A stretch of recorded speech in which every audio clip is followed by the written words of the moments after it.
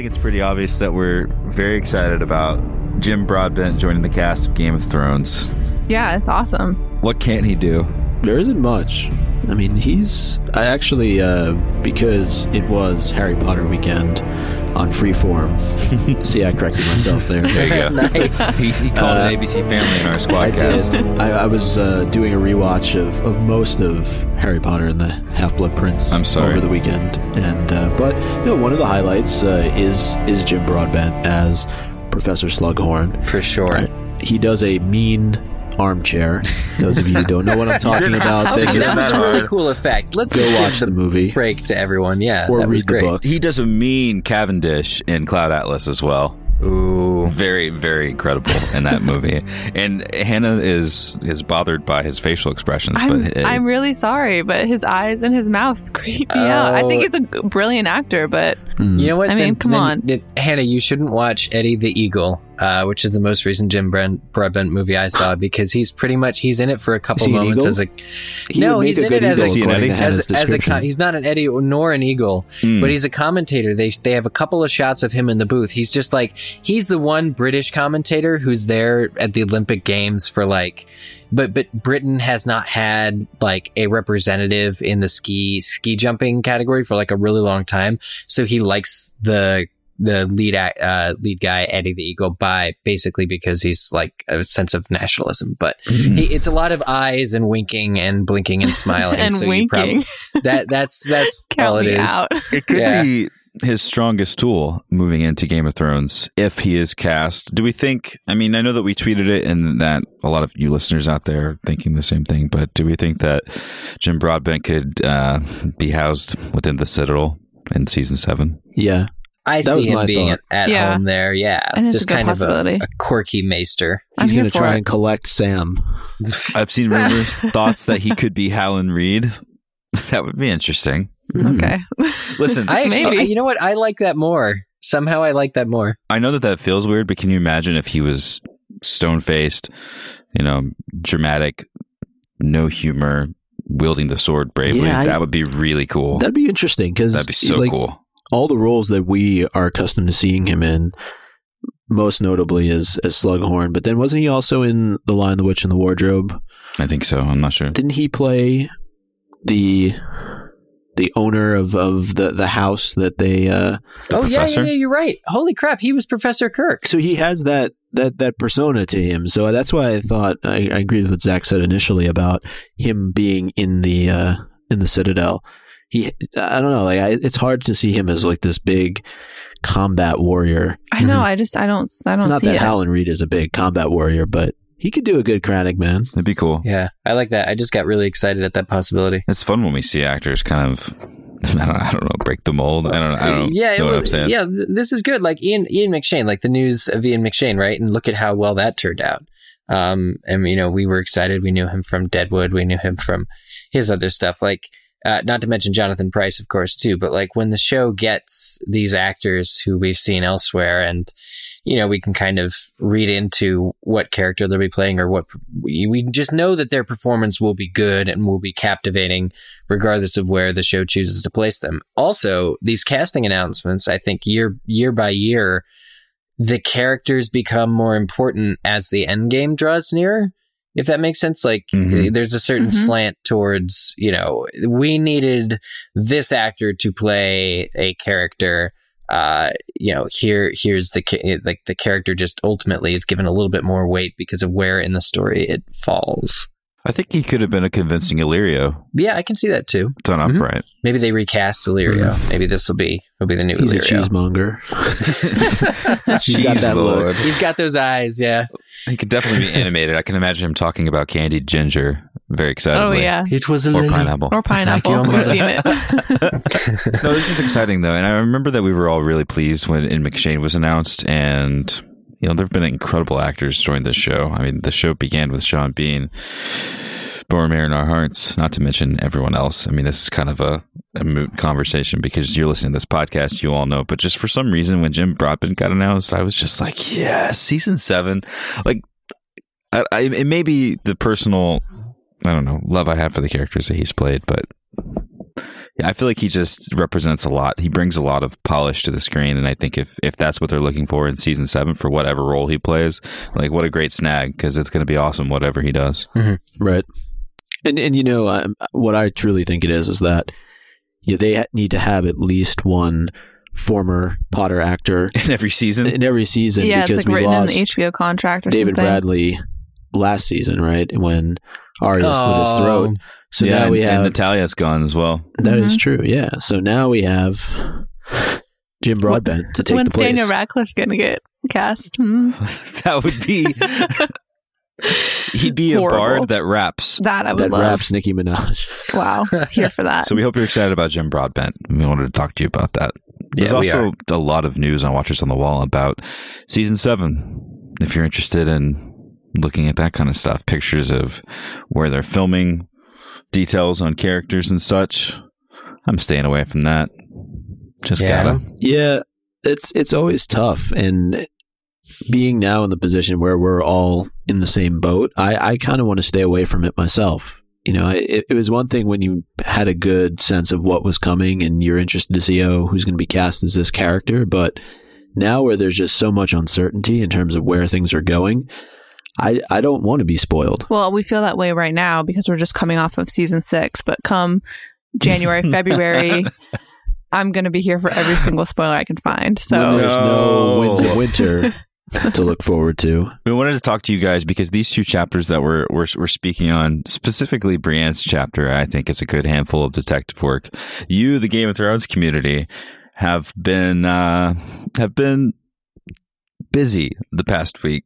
There have been things about the Winds of Winter cascade across social media. There was a landing page, like a static buy page for the Winds of Winter posted on Amazon France, and it got a lot of people excited.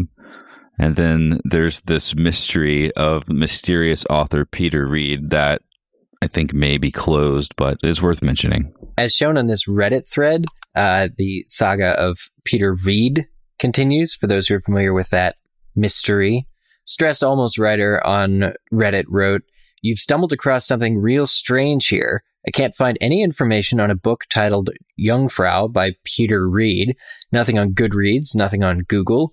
I don't think it exists. There's no cover, no reviews, and the synopsis is the most basic thing I've ever heard. Quote, a debut novel of mystery and intrigue."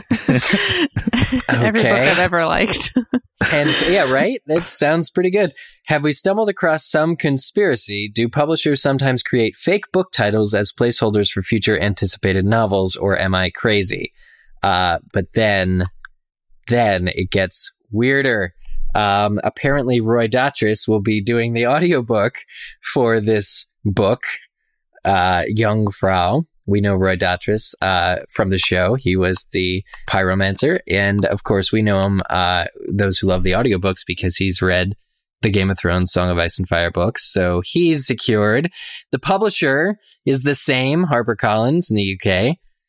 It sounds... Oh, and also the book is categorized on the website as fantasy, which doesn't necessarily match a debut novel of mystery or intrigue. And a book is listed as out of stock everywhere you look. So a wild book appears, everybody. Folks dug harder. And this was a tweet from our friend Brendan B-Fish. He just wrote caps moving into DEFCON 3, and this is after a day of everyone on Twitter, all of you on Twitter were like, I feel like this was just like I said, a community effort, detective work, and it was beautiful. On bookdepository.com, this is the About Peter Reed section. George R. R. Martin is the author of Fever Dream, the ultimate science fiction horror novel, several collections of short stories, and numerous scripts for television drama. He lives in Santa Fe, New Mexico. So he's Peter Reed? I didn't find Peter Reed in that paragraph. Or anything that wasn't very specifically about George R. R. Martin. Yeah. Well, I think it's interesting. I think especially after we had a lot of these conversations back at the end of last year before season 6 came out about whether or not we were going to get the book before season 6. And I guess it's turning into whether or not we're going to get this before season 7. And I think stuff like this, it piques my interest. Like, it gets me excited. But then there was this thing on his live journal, which we can read, which I don't know what I'm supposed to think about this. Arya Wolf on George R. R. Martin's Live Journal, they leave a comment asking if he is going to be in attendance of Con of Thrones, which you guys might know a little bit about, next year in Nashville. And they say, it's my first con. I'd love to meet you, blah, blah, blah. And George R. R. Martin responds, he says, afraid not. I'm not taking any new cons until I finish Winds. I don't know if we're supposed to think that because Con of Thrones is in July, he's not expecting to be done with it before then. I don't know. George. I don't know what that's supposed to mean. If we look at it from the optimistic side of things, I would just say he's not committing. Right. Right. Until he knows he's definitely going to be done writing the book in time. I mean, he was supposed to be done last year. Hey, look, you don't have to tell me. But let's tell that's the way each I other. read that. Curious. Because I want him at a Con of Thrones. Yeah, I know, obviously, right? It'd be fantastic to have George. But I mean, more importantly, after seeing this, I was deflated because after the little clues and stuff, like I wasn't sure if it had anything to do with it, but it was kind of nostalgic. It took me back to earlier days in literature when I was a kid growing up and we were waiting for books to be released, And we're very excited for The Winds of Winter to come out. Like we're so excited. Like this is the time, Like pre-season 6, we all thought that it was coming, and then George wrote his long Not a blog, and things got moved, and rightly so. And I guess it just kind of felt like to the community, not to mention that they've always been impatient, and we've always been impatient. That should be noted, but it just kind of felt like the right time, maybe upcoming this winter. Mm-hmm. Well, especially because we've just passed the 5-year mark of A Dance with Dragons, right? Yeah. Being released, so. It's kind of getting in that window. And I know generally George does take a long time to write these books, but just given the fact of where we are with the television show, I think the hope would be is that this book would be released before season 7, just so that as book readers, we all feel like we can catch up, right? Or even move past where some of the story may be. I think there's probably going to be a lot more frustration out there on the interwebs if this book doesn't get released prior to season 7. I just think my feeling. It might also be George R. R. Martin's attempt at being as candid as he was in that letter, where he talked about having multiple deadlines and not being able to meet them. Right, and that's why I tend to agree with you, Micah, that it's probably that he's just saying he's not committing because he is in a position still, which is I'm sure disappointing to many people, where he cannot commit to new things. He's essentially said this book needs to get done. This book needs to be written, and he's not yet comfortable enough saying he's gonna go and do things in the world, because the book is that far from being finished currently, or that close to being finished, right? So it's a mystery, but I think he's being genuine about all of this. Oh, of course. Yeah, I think so too. I think he's being as genuine as he can be, and I think, like you said, he set that precedence late last year, earlier this year. And yet Amazon France is putting up a book that might be his, so it's like, what do we believe here? Who are we, who are we to believe? Well, it's fun that Con of Thrones is involved in this speculation. I know. It's really cool. Pretty cool. And that's been a lot of fun working on Con of Thrones. Spent some time in Nashville. That's why I missed the last episode. I just had not much to say there. Just a lot of work is happening, and tickets went on sale. We sold out of Valyrian passes in a matter of 4 minutes, and that was alarming.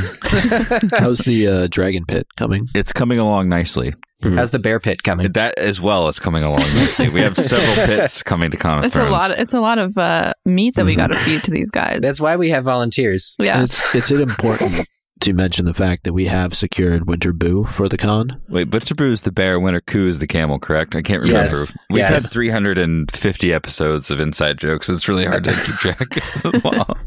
Time keeps moving on, guys. Hannah probably doesn't get any of these jokes. I'm sorry. It doesn't matter how long I've been on this show for. I'll never be completely in the know. But we're still doing chapters. We've got Brienne and Tyrion on the show today. Yes. Very exciting guests. Brienne's biscuit. They're here to join us right now. Brienne? I'm looking for a maid of 3 and 10. Oh, really? Tyrion, where'd the horse go? Yeah. They're both on the road. My lady. what's her name? This maid of 3 and 10 that you're looking for? She's like, Can't give you that.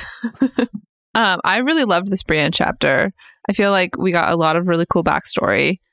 I like the Tyrion chapter too, but I really, really loved this Brienne chapter. What'd you love? I don't want to skip too far ahead to the middle of the chapter, but this whole thing about Lord Dennis and the defiance of Duskendale. The defiance of Duskendale is fascinating to me. And that was my favorite part of this whole chapter. This chapter is very like trademark George R.R. Martin. You go to a new town that you've never been to before, or rather a character does. You learn so much about the people that are currently living there and the people who have lived there in the past, famous battles, famous sieges, and how the current economy or, group of the townspeople are still reeling from, what had happened in years and years and years prior. It's rife with backstory and forestory and all this. And there's a 4-story inn, so there's that. It's a lot of good detail, but still mixed in the same way with like captivating dialogue and a character that we love who's experiencing it all. Brienne just kind of happens upon this captain who lets her into the town and finds out that his sister is the one who's going to paint her shield, which she's been looking to have happen. And, the way that it mimics sort of real life, even though it would be terrifying to live in this world where so many horrible things happen still so violently to people. But it felt organic, and you just get a lot of info and it doesn't feel like you have done so. Well, and you learn so much about this house, the Darkland house, that we didn't really know too much about before. And I think the Hollards, yeah. Yeah, and there's this cool line at the beginning of the chapter when she's going into, she's kind of starting to explore, and she says she's talking about the 7 sons of Darkland who were in the Kingsguard and how they were no other house had ever had so many sons in the Kingsguard. And it says they were the glory of their house, and now they are a sign above the inn. And how, talk about like a real sobering fact or a sobering announcement. Yeah, this town with so much history, and it's now just kind of like a little mark on the map. There were kings in Duskendale before the Andals came. I've still got a bit of royal blood left in me. You see? Do you know? I was like, don't tell that to any red-haired women that may come and stay at the end. Did it feel like you were reading from the perspective of Sir Duncan the Tall this chapter, or was it just me?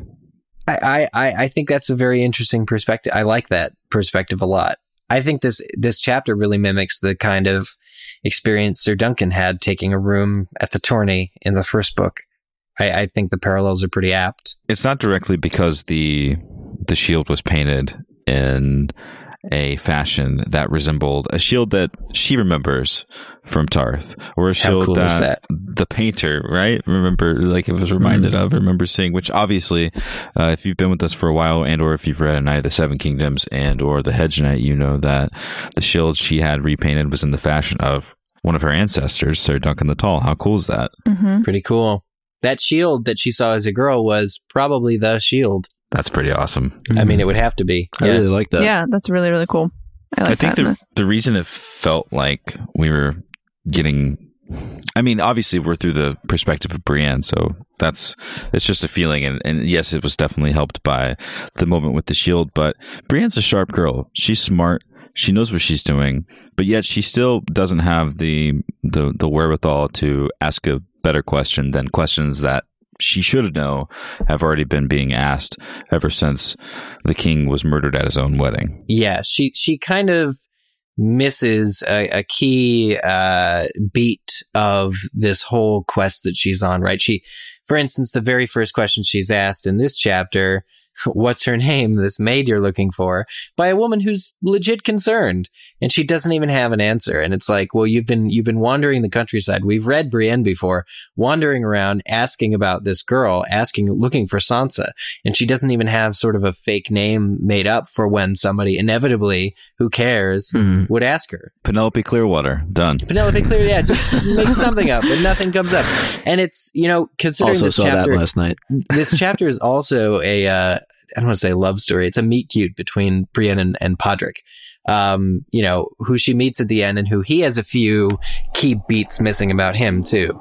And it's sort of like over time they deserve each other. I don't want to downplay the brilliance of Brienne, but they're both sort of faltering in places. And you wonder if, because we know Podrick from earlier chapters of other people's POVs, and obviously from his very generous portrayal on the show, you just kind of, you expect greater things to happen now that the two of them are together. Stronger together forever. Because they both have a few pieces missing. Yeah. Yeah, well, and this chapter too, for me, I mean, it still paints the picture of what is going on following the War of the Five Kings, especially as Brienne enters the town and she comes across the market square where they're selling all of this armor. And it's just a reminder of how difficult it is to live in Westeros at this time. It's almost in complete contrast to Tyrion in the next chapter, where he's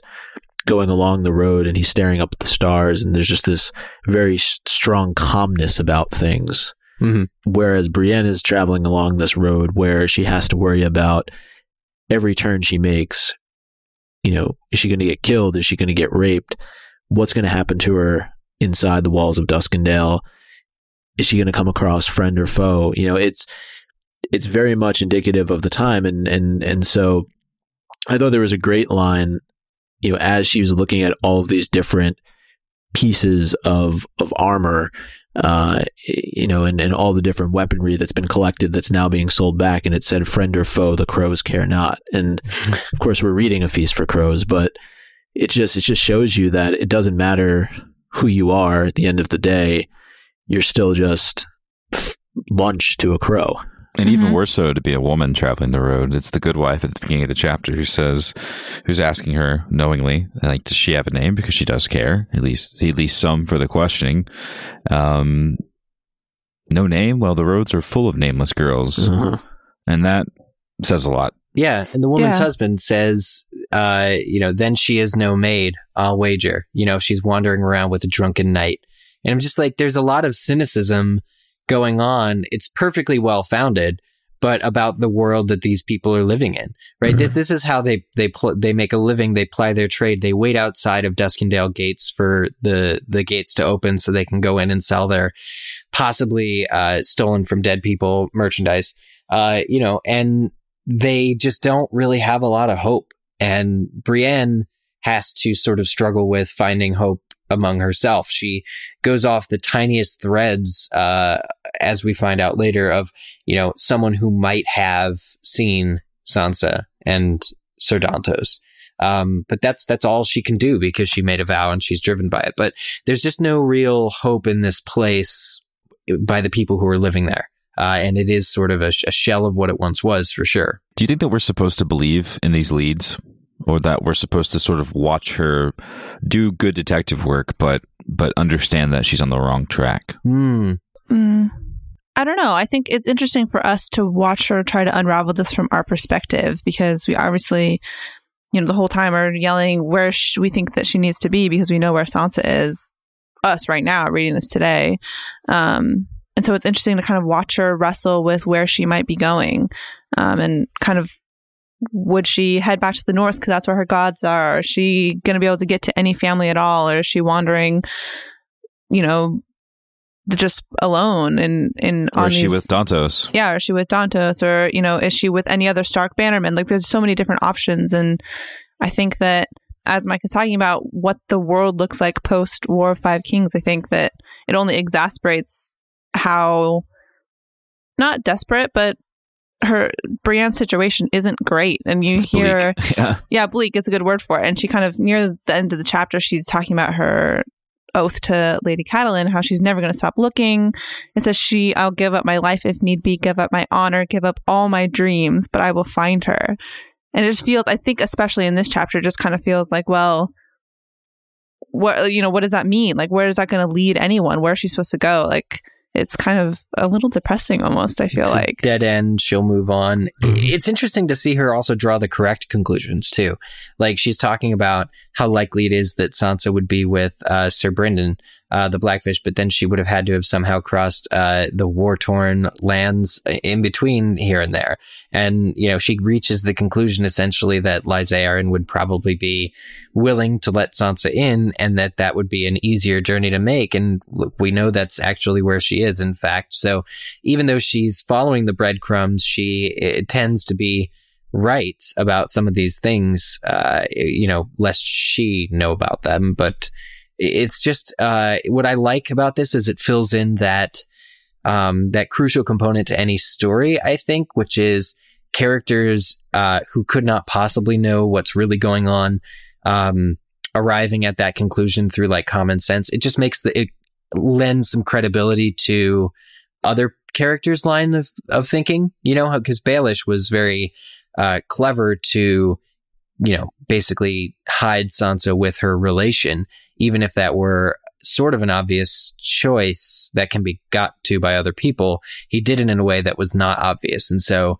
Brienne is still coming to the same conclusions, but she's not at all suspecting Petyr Baelish. Nobody's suspecting Petyr Baelish, and everybody's trying to follow this what's now a dead trail of breadcrumbs to Duskendale, where Dantos was born, but where he, never would have returned to and barely ever lived. I think it's, in my mind, reading this, she's just on a wild goose chase. And the problem with the world that she's now living in is that, and I'm not saying that this wouldn't happen in another time, it very well might, in a time of peace or prosperity, but she is interacting and coming across people who are going to be willing to say whatever she wants to hear in order to get whatever it is that they want. And I think it's somewhat non-coincidental that she comes across a dwarf, who is giving her bits and pieces of information in exchange for food. It's like, well, think about what you would be willing to exchange in this time that they're living in order to get food, in order to get protection. You would give whatever pieces of information you may have. Maybe there's some truth to them, maybe there's not. And so I think, she is following the breadcrumbs and she's going to a place that makes sense, but it's really the people that she's going to come across that she has to put the trust in. And I think that you see the type of people, even somebody like this dwarf who she sits down and has a meal with, you can't really trust at the end of the day. There's nothing to say that he's going to be giving you correct information. Maybe he just wants a nice bowl of crab in his belly and is on his merry way to the next person that he can sell a story to. So that's the sort of trouble with the situation that she's in right now. She has no clear leads and nobody to help her out. Well, and I think that's what makes her running into Podrick at the end and realizing that this person who she's kind of stumbled across a couple times is Podrick. I think that makes that even sweeter because we at least understand that he's somebody who can trust and has pure intentions when it comes to the task at hand. He's putting himself in the way of danger, following her like that by himself. Yeah, and she's got some smart notions as well, like repainting her shield. Like she knows that the sigil that's upon it when she enters the gates are not ill-fated. Ill-fated. Let's just say that. So it's very, very smart to have a sigil that is more honorable, also a whole lot less recognized. At the end of the day, than something that would be, because you're up against complete insane odds here in finding friends among all of these would-be foes. And she's very smart she still keeps the heavy shield she's got. She just repaints it, rebrands it. I kind of understand now after Micah, you made the point about the dwarf. Not that it wasn't always there, but what other choice does she have? Like she kind of has to go to Duskendale. It's not too far from King's Landing. She speaks to Rufus Leake, the Castellan, because Randall Tarley's not there.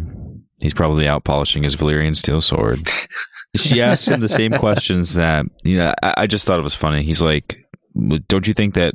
Like right after the king was killed, that Kingsguard / every other mercenary in this area of the country didn't come right here and ask about Dantos hollered, and whether or not I've seen a maid of 3 and 10, or if I've seen a fool, whether or not he was wearing motley or not, come through Duskendale. Not only is it advantageous for the location, advantageous for his history, but this is also a port town, and this is a good place to leave off. Yeah. And when she's speaking to that dwarf, we learn about 3 people that possibly could have left, and he speaks of a fool. But you got to think in that moment, Brienne, why would he still be dressed as a fool? Why would he still be pretending to be a fool after a fool in King's Landing at the wedding was one of the people that had so many suspicions raised about him? And so all of this is just kind of a cluster. And I think that because there are no leads, this is this as good as she can do? You know, part of me wants to think like, Brienne, why didn't you look outside of the box and try to understand that since everyone else was doing this, maybe you could try something different? But the other part of me thinks maybe they just didn't care as much as Brienne did, and maybe they're not as smart as she is, and maybe she's banking on that as well. She might also be distracted because of where she is, right? This road is the same road that she ran into trouble with Cleos Frey getting murdered, and Jaime fighting Jaime and being taken, and having all that's happened to her that has essentially changed who she is recently happened on this road. And you know, she thinks about Jaime multiple times through this chapter, and I think maybe a lot of it is she's sort of distracted, maybe a little bit more than she'd care to admit, about reminiscing and about her feelings for the mission that she's on. That she's not able to focus clearly or ask the right questions about who she should be trusting. Does that make sense? Yeah. It's just not a great time to be a noble knight or a knight with noble intentions right now. Yeah, that's for sure. Especially given how well word spreads. You know, eventually others are going to find out that Brienne is searching for Sansa, and I feel like that can only spell trouble for her. Yeah. Well, she's got Shadrick on her tail. And she learns about, this is interesting, and we saw it in previous chapters through this reread, but the Sparrows are slowly gaining momentum as far as mentions and scale inside of the story. Mm-hmm. Hundreds on the roads, not only brothers, septons too, and small folk, sparrows all. Maybe I'm a sparrow too, the Smith. I'm small he enough. made me small enough. Yeah. I wanted to just go back to what Hannah was saying. There is a lot to take in here in terms of history, and even learning more about Sir Dantos and how he came to be in King's Landing. And I just thought it was a great story. And there's a lot to probably jump into there as well. But our man, Sir Barristan, coming through in the clutch. There was suspicious surrounding Sir Dennis and his Myrish wife. She was known as the Lace Serpent. And the Lace Serpent filled her husband's ears with Myrish poison, they say, until Lord Dennis rose against his king and took him captive. In the taking, his master-at-arms, Sir Simon Hollard, cut down Sir Gawain Gaunt. Oh, really? For half a year, Eris was held within these very walls, whilst the king's hand sat outside Duskendale with a mighty host. Lord Tywin had sufficient strength to storm the town any time he wished, but Lord Dennis sent word that at the first sign of assault, he'd kill the king. Brienne remembered what came next. The king was rescued, she said. Barristan the Bold brought him out. Woo! So that happened. I think this story is so wild to me because it is. We've got this house that for whatever reason, I mean, it's not clear, at least in this paragraph, the specific politics behind why they rose against the king. But the fact that they could hold Eris captive for half a year. You get a good wall in your city, and it's amazing what a wall can do. A wall and some threats, right? The threat to assassinate if Tywin took it. I think that's what's clear here is a big gamble, a big gambit, actually, to have a superior host outside your wall, but the position to just be the fact that you're closer to the king and can get to him first, no matter what they try. Do you guys think Tywin was in on it? I mean, I think that's like a question because, I mean, we don't get a lot from this here, but I spent a lot of time reading about it because I just think it's such a fascinating story. But I think there's a lot of questions about like Tywin's role in this and whether or not Eris being captured was a good thing for someone like Tywin, and why in the first place King Eris would even show up there doesn't really make a lot of sense to me either. He had the full bouncing around, tugging on his beard. That must like that. Those 6 months were not good for his overall attitude moving forward. Isn't it said that it's this 6 months that sort of turned the Mad King mad? Mm-hmm. Yeah, the defiance of Duskendale. I'm kind of looking for like Bran in the corners here. I want to be like, was he really there after all? Was he tugging on Aerys's beard? I don't know. This essentially put an end to the Darkland house, as well as House Hollard, with the exception of Dantos, who was spared by Barristan the Bold and was taken to King's Landing to be a squire. This is it's very gruesome, which is why I want to read it here. But it says, Lord Dennis bent the knee and begged for mercy, but the king was not of a forgiving mind. Lord Dennis lost his head, as did his brothers and his sister, uncles, cousins, and all the lordly Darklands. The lace serpent was burned alive, poor woman, though her tongue was torn out first, and her female parts, with which it was said that she had enslaved her lord. Half of Duskendale will still tell you that Aerys was too kind to her. And the Hollards were attainted and destroyed. I was forging my chain at the Citadel when this happened, but I've read the accounts. Sir John Hollard the Steward was wed to Lord Dennis' sister and died with his wife, as did their young son, who was half Darkland. Robin Hollard was a squire, and when the king was seized, he danced around him and pulled his beard. He died upon the rack. Sir Simon Hollard was slain by Sir Barristan during the king's escape. The Hollard lands were taken, their castle torn down, their villages put to the torch. As with the Darklands, House Hollard was extinguished. So just like that, in this 6-month coup, you go from these two strong royal families to nothing. They picked the wrong team. They destroyed themselves by making this move against the king, and now they're just a signpost above the door of an inn. There are definitely things that could have put this into motion that they were possibly put up to, or that they were possibly trying to do themselves. But that kind of speculation, we could literally go on forever. Like, who wanted their lands? Who wanted control of the area of Duskendale? Like, right. What was it advantageous for? So there's a lot there. Well, and my question is if they really ever believed that it would go as far as it did. Like if they maybe were trying to use threats and things like that as a political move, and then it ended up just kind of escalating. Yeah, it just doesn't make sense to do that with the Targaryen, not with the king. I know. It's just not with the Mad King. You're just gonna get murdered by everyone died. Yeah, so it's just kind of not a funny little story, but just like a wild little this goes wrong for history. You are so fucked. So she goes back to the Seven Swords, which is one of the best named inns so far in A Song of Ice and Fire, and drinks wine. She's like, I don't drink wine that much, but I'm gonna need some wine right now. And she runs across the dwarf, who says to her while she's thinking about Jaime, my lady, you look sad. Are you thinking of your sister? Like, the dwarf this is how I know we can trust the dwarf, is because he actually cares about her perils, right? And is asking her like follow-up questions about her sister still. I don't know. I thought it was funny. She's kind of distracted in this scene, but she's just heard a lot of history and she's just hit a brick wall. So you know what? I think she's earned some wine. And a little daydreaming about bath time with Jaime, who looked half a god. No big deal. Same. He did, though. Obviously meets up with Podrick later in the chapter. She sneaks up. She sees him. She lets her lets him go around her. Comes up behind him, smacks the horse with the broadside of her sword, and that's just comical. But like, can you imagine like the injury that he could have sustained falling from like being thrown from his horse? I thought about that too. He's only 12, right? Isn't that right? About what he is? 10 or 12, He's not very, he's probably not wearing much padding or armor or anything. It's survival of the fittest. Yeah, that's good for him. Yeah. But finally, the mystery of the piebald Roundsy is secured, because if you were reading closely in those chapters leading up to this one, you kept seeing him.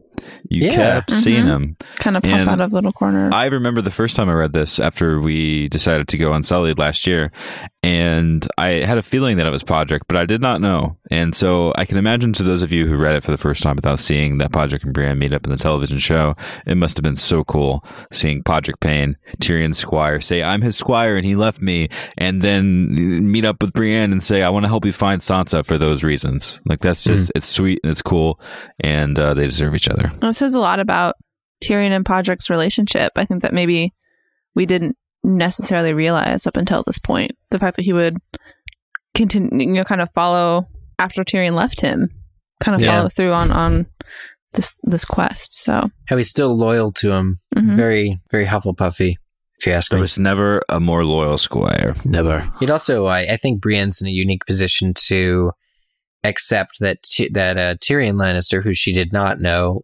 is sort of better than people say he was as well. Like, she's having all these nicer thoughts about Jaime, and now you get his squire, who clearly Tyrion treated well enough to make him, want to follow and find. I think Brienne's going to be going on a journey where, the Lannister, yet another Lannister, is a little bit, nicer than they seem. Well, she dreams of Jaime too. Not sure if that is telling us of things that may happen in the future. The fact that she has this dream and the person who she thinks is dying is not, in fact, Renly, but Jaime, and that she had failed him. I just wonder, what does it all mean? I thought it meant that she loved Jaime now, but I could be wrong. That's what I like to think about it, but I think I take that to the extreme. So she holds him in a she holds him in a similar esteem. You're right. It's this one of respect, of admiration, maybe even, which is, the more she would reflect on it, she would be like, but he's horrible, but he's not, but he's horrible. But like, I think it just means that she's duty bound to, So it's almost as if Jaime has taken Renly's place. Until Tormund comes around. Well, that hasn't happened in the book yet, but damn, I hope it does. Oh, well, man. I'm just waiting for the winds of winter, guys. Oh, God. Yeah, it's all going to be there. And now we take a moment to thank our sponsor for today's episode, Audible.com. Do you love books but find that you never have time to read them? Well, Audible.com has the perfect solution. Get audiobooks and listen to those books you've been meaning to read while on the go. At the gym, during your commute, Audible.com has audiobooks from the leading audiobook publishers, broadcasters, entertainers, magazine and newspaper publishers, and business information providers. Their app is free and works on iPhones, iPad, Android, and Windows Phone. You can also download and listen on your Kindle Fire and over 500 MP3 players. And unlike a streaming or rental service, with Audible, you own your books, so you can access your books anytime and anywhere right from your smartphone. Kind of like this podcast. Audible.com also has the great listen guarantee. If you decide you don't like the book you choose, no worries. You can exchange any book you aren't happy with for another title anytime, no questions asked. So this is a fun sponsor to have on the podcast because as we're doing this read through, it makes 100% complete sense that you also listen to the book that we're reading through. And this is like the most perfect opportunity for you to do that. You can find the entire Song of Ice and Fire series, including A Feast for Crows and A Dance of Dragons, which we're reading right now, on Audible.com, so you can stay up to date with us on our chapter read-throughs. And the best part is, just for our listeners, Audible.com is offering a free 30-day trial membership. Go to audible.com/owns today to start your free trial. So go find A Feast for Crows or A Dance of Dragons, or really any of the A Song of Ice and Fire books, and continue along in our read-through. Show your support for Game of Owns and get a free 30-day trial at audible.com/owns. We did get to hear, though, about Sir Humphrey, when she's talking about breaking his collarbone and their betrothal. Oh, yeah. This was betrothal. the best. Sir Humphrey, or Humphrey Wagstaff is his name. I wrote it down. The third would-be suitor for Brienne. And we got a good own about this later, so I'll spare the deets. But she held her own, declared that she would only marry a man who could beat her in battle, and she kicked his ass in battle. So, and he was, what, 65? I mean, yeah. But he was proud. That's very proud, man. Hey, listen, he was way too prideful. He thought he could take her out. I don't blame her. Got her dad to stop asking, right? Stop forcing her to do things she didn't want to do. and that's a recurring theme, of course, doing things your dad, want you to do, but you don't want to do yourself, like Tyrion with some of his early jobs, like manager of the cisterns and the drains of Casterly Rock. Yeah. It's just, these characters never are quite free of their fathers, at least, in the memory and the of past torments, and who they are today is irrevocably a result of that sort of a relationship. Yeah, but I think there was a certain edge to Tyrion, at least when he was having the conversation with Griff about Tywin. Like, he was actually taking, at least the way that I read it, a level of pleasure in talking about how he killed his father. Yeah. Oh, yeah. Definitely. And I think that we're going to see that throughout A Dance with Dragons. Yeah, for sure. He's essentially made a game out of it at this point, asking where do whores go. We mentioned that before, and taking such pleasure. But also the letter that comes with Illyrio sort of lays all of Tyrion's sins bare. There's nothing that he can accomplish by denying them, and so he wears them proudly. The letter has essentially told this guy, has told Griff who he is, why he's there, and Tyrion can do nothing but kind of go with it, and kind of hope for the best. Sure. And we can get into this, I think, more later on in the chapter, because there's a lot that happens prior to him being in the same space as Griff. But, yeah. I mean, he basically is calling his bluff, right? He there's no way that Tyrion believes that this man says he is who he is. Yeah. Yeah, definitely. I mean, first off, he's a sellsword that can read, and he can completely sense the presence. Like, Tyrion grew up around these people, Like, he understands that this guy is probably in the same boat as him. And I think that is what is going to make them decent allies, and I think Tyrion knows that. Right. But before that, Tyrion goes on a little bit of a road trip. He's passed off. He's becoming like this little, like, hot potato that gets passed off from one group to the next, and he parts his ways with Magister Illyrio without much objection, which I found no fanfare. Yeah, interesting, right? Here is a man that he felt relatively safe and comfortable with, and now he's being given over without really asking too many questions as to where he's going or what he's going to be doing. Is he just content? I think that what we're seeing here, Micah, is the sadness of Tyrion Lannister and a small bit of madness that has happened to him ever since he crawled up from those black cells and killed Shae and killed Tywin. Like, think about his mind right now, where he's funny and that's great, but when he says where did whores go, again, like in front of a whole new group of people, after they've traveled so far, after he's eaten, after he's been vetted and he's had conversations, he's had plenty of time to talk about it and to get out of the stupor that he originally had when he was brought over from King's Landing, right? But I feel like he's not quite over it, and I don't think it helps that he's being passed along by other people, basically how he was his entire life, I think, which was interesting for George to put into the chapter when he mentioned the wonders of Lomas Longstrider and how Tyrion's great pleasure was to grow up one day and to see the wonders. And he's seeing one today. He's seeing the Valyrian High Road, but he wanted to see the wonders and travel the world. And his father told him, no, like, there's no way that a Lannister on my dime is going to go see the wonders. Like, you can become a fool if you'd like and dance for your travel money. And there's just an example right there of someone else dictating what Tyrion can do, and with someone who is as leader, he's someone who is as clearly a leader as he is, and someone who is as fiercely independent as he is. I don't think it sits well, and so couple that with what's happening with Illyrio, basically telling Tyrion he has no option. Like, I know he's doing it nicely, but Illyrio's got men and money, and he's got a plan, and Tyrion basically just showed up at his door with nothing, smelling of wine and shit, and being convicted of many murders, basically at the mercy of anyone that he's around if they find out who he is, because anyone can do anything to him.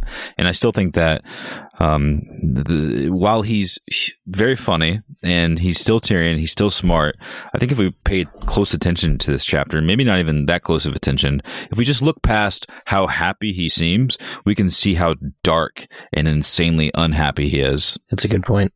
I think that's absolutely a good point. I think that you said earlier about Tyrion getting over what he's done, and I don't think that we're ever going to see that. Like, I think that him killing his father and him really leaning into this kinslayer. I mean, he says there's some point in the chapter where he goes, "Have no fear, I won't kill you. You're no kin of mine."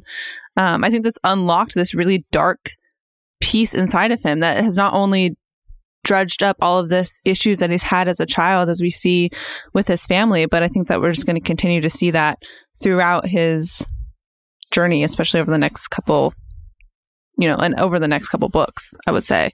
But I think it's interesting that he's kind of just resigned to the fact that that's who he is, I feel like. And he's just kind of not embracing it, but almost like making jokes about it, which I think is interesting. I totally agree with that. And I do think we've talked about it on previous episodes, sort of the darkness that is becoming Tyrion Lannister. He's just, even in the description of when he's talking to Griff, yes, as Zach mentioned, he's still comical. There's still, something that you can laugh at. But when he said Lord Tywin was sitting on a privy, so I put a crossbow bolt through his bowels to see if he really did shit gold. Yeah. He didn't. A pity. I could have used some gold. I also slew my mother somewhat earlier. Oh, and my nephew Joffrey. I poisoned him at his wedding feast and watched him choke to death. To the cheesemonger, leave that part out. I mean to add my brother and sister to the list before I'm done, if it please your queen.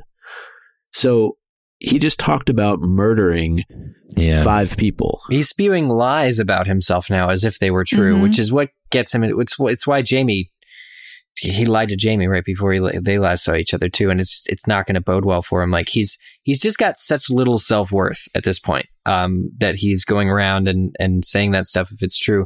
But then of course at the end we see a little bit of, I don't know about vulnerability, but he wants to read the letter. He cause it's like, so can I read it? His joke is, I love, I'm vain and I love seeing what other people wrote for me. But I think he really just kind of is interested in what was said because of his positive relationship with Illyrio.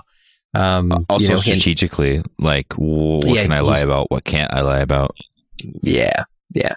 But, Griff does not give him the advantage, which is smart. But I do think that that's sort of the more vulnerable side of Tyrion, where he wants to read the letter. He does kind of care if he lives. He's just sort of pretending that he's not or doesn't. But, it's a fine line there certain days, because of what happened and because of like the mental state that he's in. Mm-hmm. But clearly there's a plan in place here. I'm still not entirely sure that I know what it is, but Illyrio, Griff, this whole crew seem to be up to something. We get mentions of Daenerys, but even Illyrio, as he's parting with Tyrion, and Haldon and Duck says, "Good fortune. Tell the boy I'm sorry I will not be with him for his wedding." What wedding? And I will rejoin you in Westeros. Wow. That's some parting words. That's like seriously ballin' parting words for Illyrio right there. How are we getting to Westeros? Because last time I checked, doesn't seem like we're Tyrion heading in the right direction. The jetpack. No, this is really a crew, though, when you think about it. Like handing off chests after they've just been carried by oxen, by the way, this far. Now being handed off to 2 other grown men and being taken somewhere else. Like they're not even there yet. Like this is truly a setup. If we didn't understand the scale of what's happening before, which we should have, because Illyrio's got many fingers and many pies, we definitely have to now. And it's always felt like there was more, to me, as I read this, more to this than Daenerys. But when you get to the end of this chapter, that's basically all they talk about. Yeah, but there's a lot of talk also about some of the goings on in Essos. You mentioned the wonders and how they're on one of the wonders of the world themselves with this road, the stone road. You also hear a little bit about Khals, Zeko, Motho, and Pono. I guess their names are. And say that 5 times fast. Zeko Motho Pono, Zeko Motho Pono, Zeko Motho Pono, Zeko Motho Pono, Zeko Motho Pono. I did it. Only because I wrote it down. I was reading it real quick. But there's some Khals like the Dothraki. Like these are people we have not had to contend with, or rather against, in a long time. Dany has some, that's true. But we're talking about them riding around and raiding and paying tribute and, getting them not to be a problem as you're traversing this great east place. You just don't know at this point what trouble Tyrion's going to run into on his way to Daenerys, because you get the idea that it'll take a little bit longer than we're currently even led to believe. It's an excellent way to bring him back up, though. Kind of like in the Brienne chapter with the sparrows for future setting. Yeah, exactly. That's a great way to remind us that they're there. Exactly. That they're a force that is, hasn't gone away just because our characters who are POV have not dealt with them in a while. But let's talk about Duck if we can, because I love Duck. And I love the introduction of him. Yeah. I doubt if he could kill a duck. And Tyrion replies, "Fetch the duck." And then Duck stands up, and he's a bit bigger than I thought I was expecting. Duck and Tyrion's relationship is a classic breaking down of the boundaries that we set ourselves, right? Like, it's the same with Mort, right? Like, anytime Tyrion encounters this big burly foe, he uses humor to sort of break the man down, and Duck can't help but like Tyrion, much to the dismay of Griff, and over time, it's just sort of a very fast friendship, which comes out of necessity, no doubt, but Tyrion is just able to appeal to the man.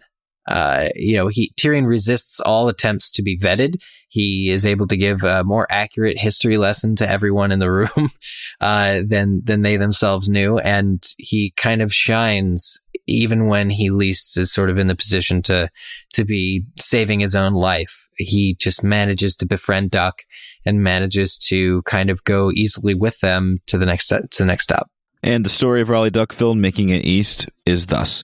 "My father made a longsword for me to mark my 16th name day," said Duck. "But Laurent liked the look of it so much he took it for himself. And my bloody father never dared to tell him no. When I complained, Laurent told me to my face that my hand was made to hold a hammer, not a sword. That's pretty mean. So I went and got a hammer and beat him with it, till both his arms and half his ribs were broken. After that, I had to leave the reach, quick as it were. I made it across the water to the Golden Company. I did some smithing for a few years as apprentice. Then Sir Harry Strickland took me on as squire. When Griff sent word downriver that he needs someone to help train his son to arms, Harry sent me." So we can glean from this that, one, Duck is kind of out of his mind too, so I think we can understand why he's getting along with Tyrion. And 3, Griff is connected with the Golden Company, which is a company of sellswords that operate in Essos. Yeah. Well, as you said, Zach, it's very clear to see why Duck and Tyrion would like each other. But it's also, you just kind of like how Duck, as a character, is very driven by what he wants, and he's not afraid to break rank or class to get it, but has therefore been exiled. And you get the sense with Duck and all the people you meet here that there are sort of people who have chosen to live here tend to be either exiles, or it seems to be some sort of growing safe haven for people who can fend for themselves, surely, but that's true with the rest of the world, but people who wouldn't fit anymore in Westeros. Or who are plotting to overthrow it. He is sort of, in a way, even being part of the Golden Company, sort of a group that openly defies the government. Well, and there's mention of Grayscale. That's true. Mm-hmm. Which I The thought, Shrouded King. Which terrifies Tyrion. Yeah, more than death.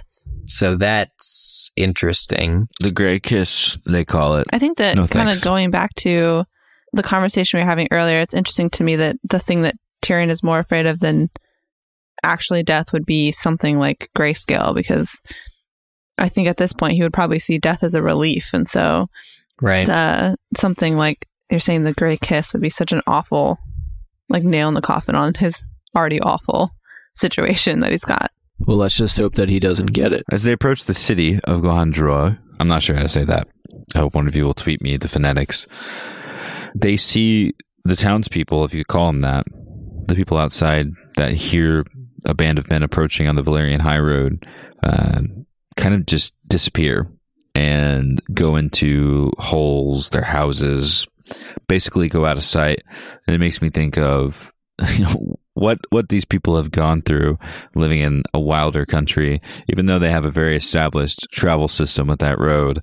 The differences between Westeros and Essos, directly between these two chapters, where we were inside of Duskendale, and it was a marketplace, and there was an inn where people were able to drink and have fun. And I'm sure that they still have the same things inside of their community out here, but when strangers approach, it's a much, much bigger deal. And I think that we can just take this one moment and kind of how we usually do with the history being dropped the lessons inside of the chapters. We can just take the context of how they're reacting, and how, for example, when the naked girl with mud up to her knees sees Tyrion and he makes that face at her and she starts crying, Tyrion turns to his companions and they're like, what happened? Why'd you do that? And he says, well, I don't think she's ever seen a dwarf before.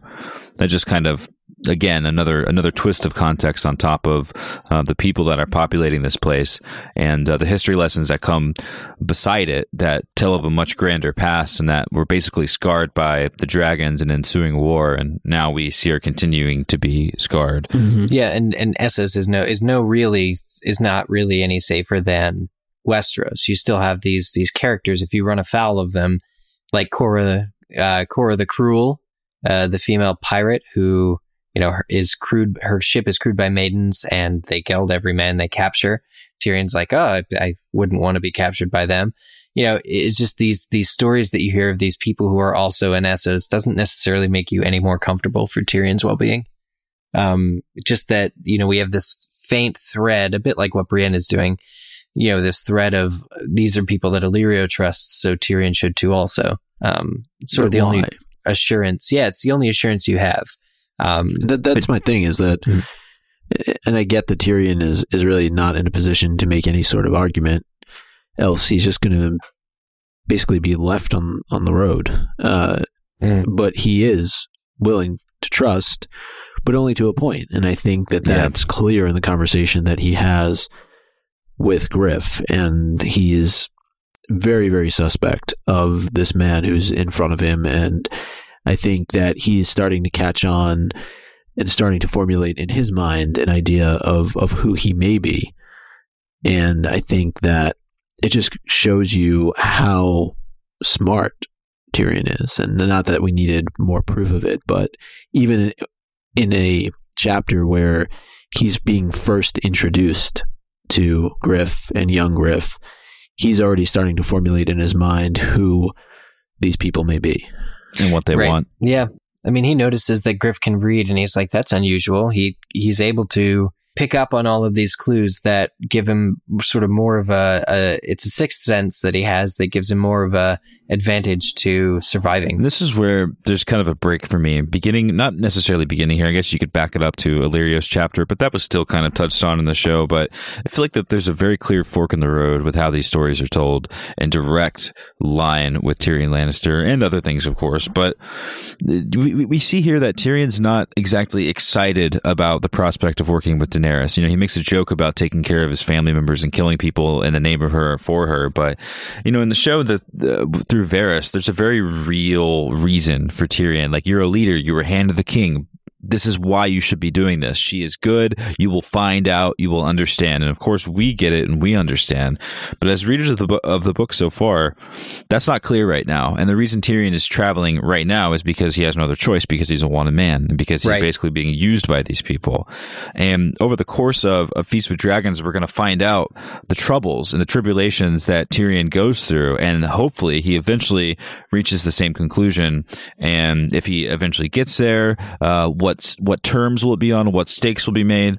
But this is where the fork is for me with the TV show and the books, because I really feel like not even what Tyrion is going through in this chapter was translated. And I understand that this necessarily didn't have to be translated, because this is a different kind of struggle than he reaches later.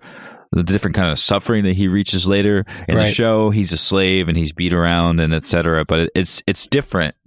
And we'll find out. I don't want to talk about it right now, but for those of you that understand, or for those of you that have read forward and love Tyrion's arc, or whether you dislike Tyrion's arc, either way, the show didn't make it the same. And I don't believe it was for anything other than screen time or simplifying the story. But I'm curious as to how it matters, because I don't think George R. R. Martin wrote Tyrion becoming this way, in this way, for no reason. Right. Or interacting with these characters for no reason, who, as we've said, clearly there's a greater purpose to them, and there's more than meets the eye, and we can talk about that in later chapters when the truth is revealed. But I agree. I think that this was just something that they could write around, but at the same time, I wonder if more is to come in season 7, particularly related to these characters, it's hard to imagine why you would introduce them unless maybe they aren't who they claim they are, or only some of them are who they claim they are. I really don't know. But yeah. I think ultimately it was done for the purposes of screen time. It could have been achieved in a different way, which it was with Jorah, and obviously Tyrion getting to Daenerys much quicker than she does, than he does in the books, because he's not even with her yet. So it's right. I mean, it's going to be fun to read, and hopefully the story continues with some of these characters in the Winds of Winter. But I'm just continuously blown away, like I said, by Tyrion's intuition, and this was a part of the chapter that 150% gets my own. So I do give, sorry, Eric, Tyrion his own. Yeah. But I wanted to know what you thought of it, and it was kind of subtly done by George R.R. Martin. It's when he's talking about Daenerys, and he says, "What if we should find the queen and discover that this talk of dragons was just some sailor's drunken fancy? The wide world is full of such mad tales, grumpkins and snarks, ghosts and ghouls, mermaids, rock goblins, winged horses, winged pigs, winged lions." It's like, I know who you are, motherfucker. Yeah. This one's easy for me. Any chapter that the Valyrian High Road is in will get my own. Oh, darn. It's okay. It's a marvel. It's well made. It is a marvel. You know who wrote about the marvels, though? Lomas Longstrider, who gets my own for documenting not only the natural wonders, but the wonders that were man-made. I also love the commentary on them. Isn't it so vain of man to make two more wonders? But yeah, any kind of traveling book about Westeros that inspires young Tyrion to, see more of the world, or he memorized all of them and could recite them at dinner. Like, good on you, Lomas, right? Lomas? Yep. Good on you, Lomas, for making a good book that inspires young minds. I'm going to give my own to, I guess it's kind of a little bit depressing, but I still think it's a good passage when Tyrion is talking about how he was given charge of all the drains and cisterns within Casterly Rock, and how he says the drains had never drained half so well as when he had charge of them. And that Tywin had been disappointed in the fact that maybe Tyrion didn't fall into them, which, as we talk about Tyrion's journey and kind of where he's at with his relationship with his family and where he's going, I just like that little bit about his time with the drains and cisterns. Yeah. I mean, Tyrion did his damn job. Even if it was a shitty job, he did it. And he was good at it. Yeah. And he was good at it. He made himself, he learned all the nuance. This is how Tyrion works. We know this. This is from Clash of Kings. So it's nice to, it's nice to see him having always been the same way. I agree. Good owns. Now for Brienne, what do you guys give your owns to? I got to go with the Seven Swords. I was going to do that too. And the story behind it. I won't. Our new fave hangout spot. I'm going to give mine to Brienne for what she did to Humphrey Wagstaff. She owned Humphrey Wagstaff. She broke all of his bones and his heart, and he deserved nothing less. I'm going to give my own to the dwarf.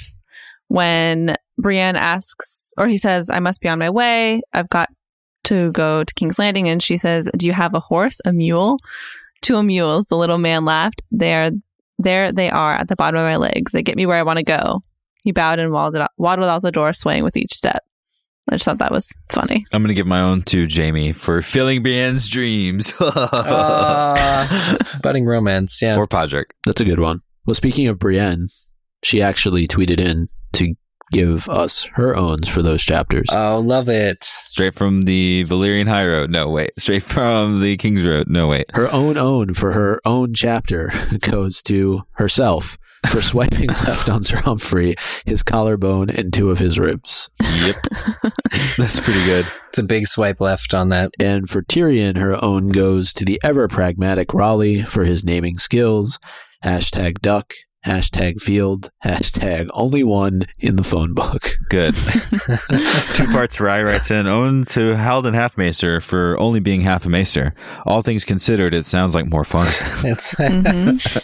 it's half as much fun, actually. Next, we have Matthew Marilla, who says, my own for the Tyrion chapter goes to Sir Raleigh Duckfield for breaking Laurent Caswell's arms and ribs for stealing his sword. Yep. And then my Brienne own goes to the girl who painted Brienne's shield with the same sigil as Sir Duncan the Tall. # Aw. Also love that handle, @Voldy Yeah. off the wall. But it's off the wall in all caps. Alma Lidman Bring says, own for the Brienne chapter goes to memories. Brienne is swamped in memories of Catelyn, of Jaime, of her old master at arms, and her old fiancé. Pod remains loyal to his memories of Tyrion, and House Hollard takes its coat of arms from the fact that the daughter of the house, 3 daughters of the house were queens during the Age of Heroes thousands of years ago. And Tyrion own goes to his encyclopedic knowledge of dragon lore. Of course. Agreed. Reese Palaciolo says, for Brienne, their own goes to her freshly painted shield, oak tree, and falling star sigil. Sounds familiar. And for Tyrion, my own goes to Duck and Halden for their comical introduction to Tyrion. I doubt he could kill a duck. Fetch the duck. Duck steps forward. Oh, gods be good. I had a smaller duck in mind. Us too. Mark Me Hall writes, Brienne own goes to Sir Duncan the Tall for having sex. Brienne's ancestry is pretty obvious considering the similarities between the 2 characters. And his Tyrion own goes to Sir Raleigh Duckfield for being one of the most likable minor characters in the novels. Everyone likes an underdog. And then lastly, on Facebook, Kaylee Mark says, own for the Brienne chapter goes to Pod for being oh so stealthy. I mean, Brienne only spotted him 3 times in 24 hours. # don't quit your day job, Pod. Oh, poor guy. He's doing his best. Yeah. She'll train him up. He'll be a better stealth, better squire when she's done with them. Thanks for sending in your owns. It's fun in the off season. It is fun. We hope that you're enjoying A Feast with Dragons. What are we, 20 chapters in now? Yep, Mhm, which something like that. is 16% of the way. Time flies when you're having fun.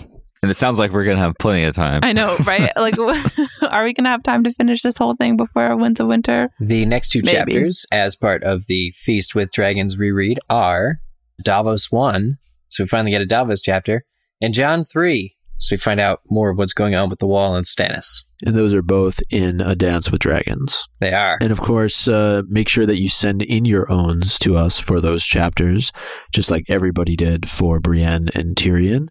And there are a couple different ways that you can do it. You can tweet at us at Game of Owns, scroll upon our Facebook wall at facebook.com/Game of Owns, or send us an email at contact@gameofowns.com.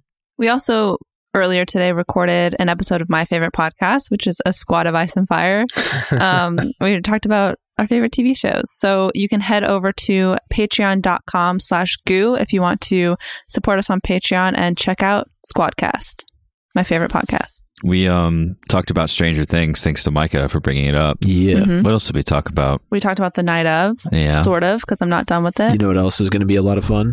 Con of Thrones. Kind of Thrones. Yeah, I'm really excited. I'm also very out of my mind busy, but I'm really excited. Still top priority is getting that Battle of Blackwater Bay pool party up and running.